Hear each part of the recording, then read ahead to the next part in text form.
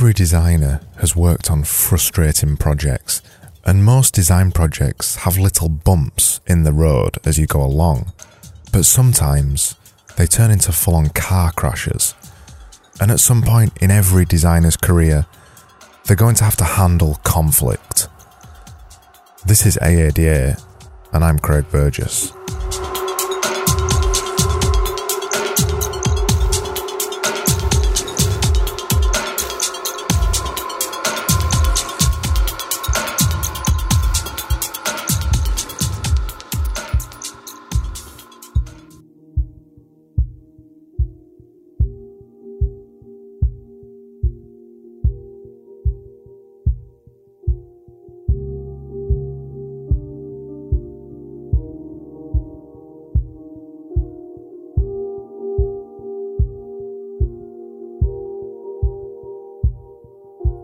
Design projects can go wrong in 1,000 ways.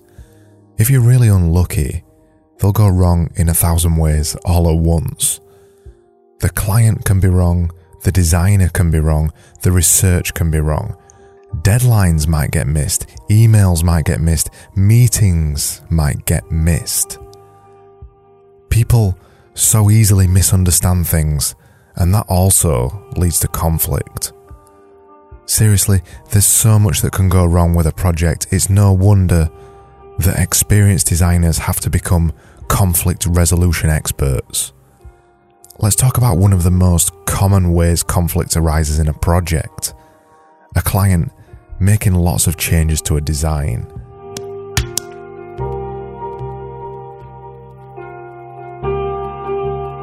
You've been working with a client and you've been designing them a new logo, but you just can't seem to get it completed. Every time you think you're nearly there with it, the client makes another change. And most of the changes the client are making seem pointless.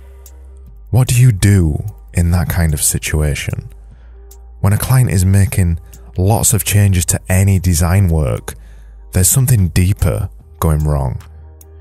It could be that the designer isn't good enough and the client feels like they need to improve it. It could be that the client is being polite and that they don't really like the design, but they're trying to improve it by stealth. Finally, it could be the client thinks that they're the designer and they merely see you as a facilitator of their ideas. Whenever or wherever a design goes through more than a couple of changes and you don't feel like you're getting anywhere with the project, you can't keep going and not saying anything. At some point, for everybody's sanity, a conversation needs to be had. The air needs to get cleared, and in a situation like this, you need to ideally get to the problem before everybody gets pissed off. And that's sometimes easier said than done, because people can be excellent at hiding when they're annoyed.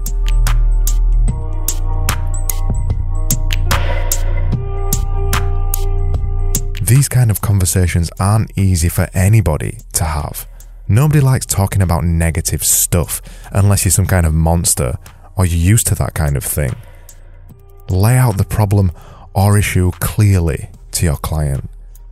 It seems like we're struggling to get this piece of design work signed off. Why do you think that is? What's stopping us from getting this work signed off from your end? Then let them talk. When you're trying to resolve a conflict, you need to encourage your client to talk. You need to get every last bit of information out of them. Every last annoyance and hang-up about you needs to come out. And even though that could be uncomfortable to hear, don't be tempted to go on the offensive. Don't be tempted to elevate the situation, to start to argue or fight back. Let your client talk and explain the situation to the fullest. Then once they've explained their entire situation, you have the time to talk. Explain your point of view, but don't blame anybody. Be polite and be friendly. Because at the end of the day, everybody wants the same thing. The designer wants to do a good job and make the best possible thing for their client that they can. And the client wants the designer to make the best possible thing that they can.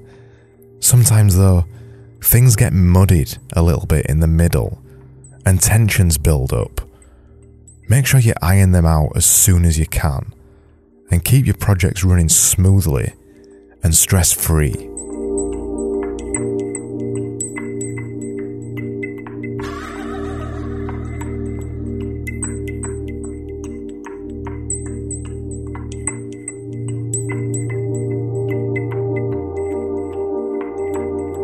This was AADA, and I'm Craig Burgess.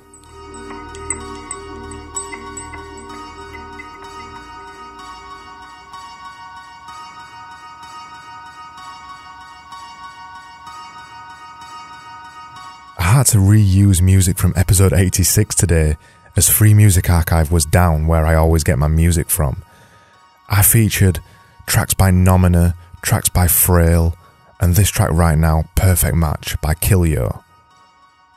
For a line-by-line rundown of this episode, go over to askadesigneranything.com/EP129.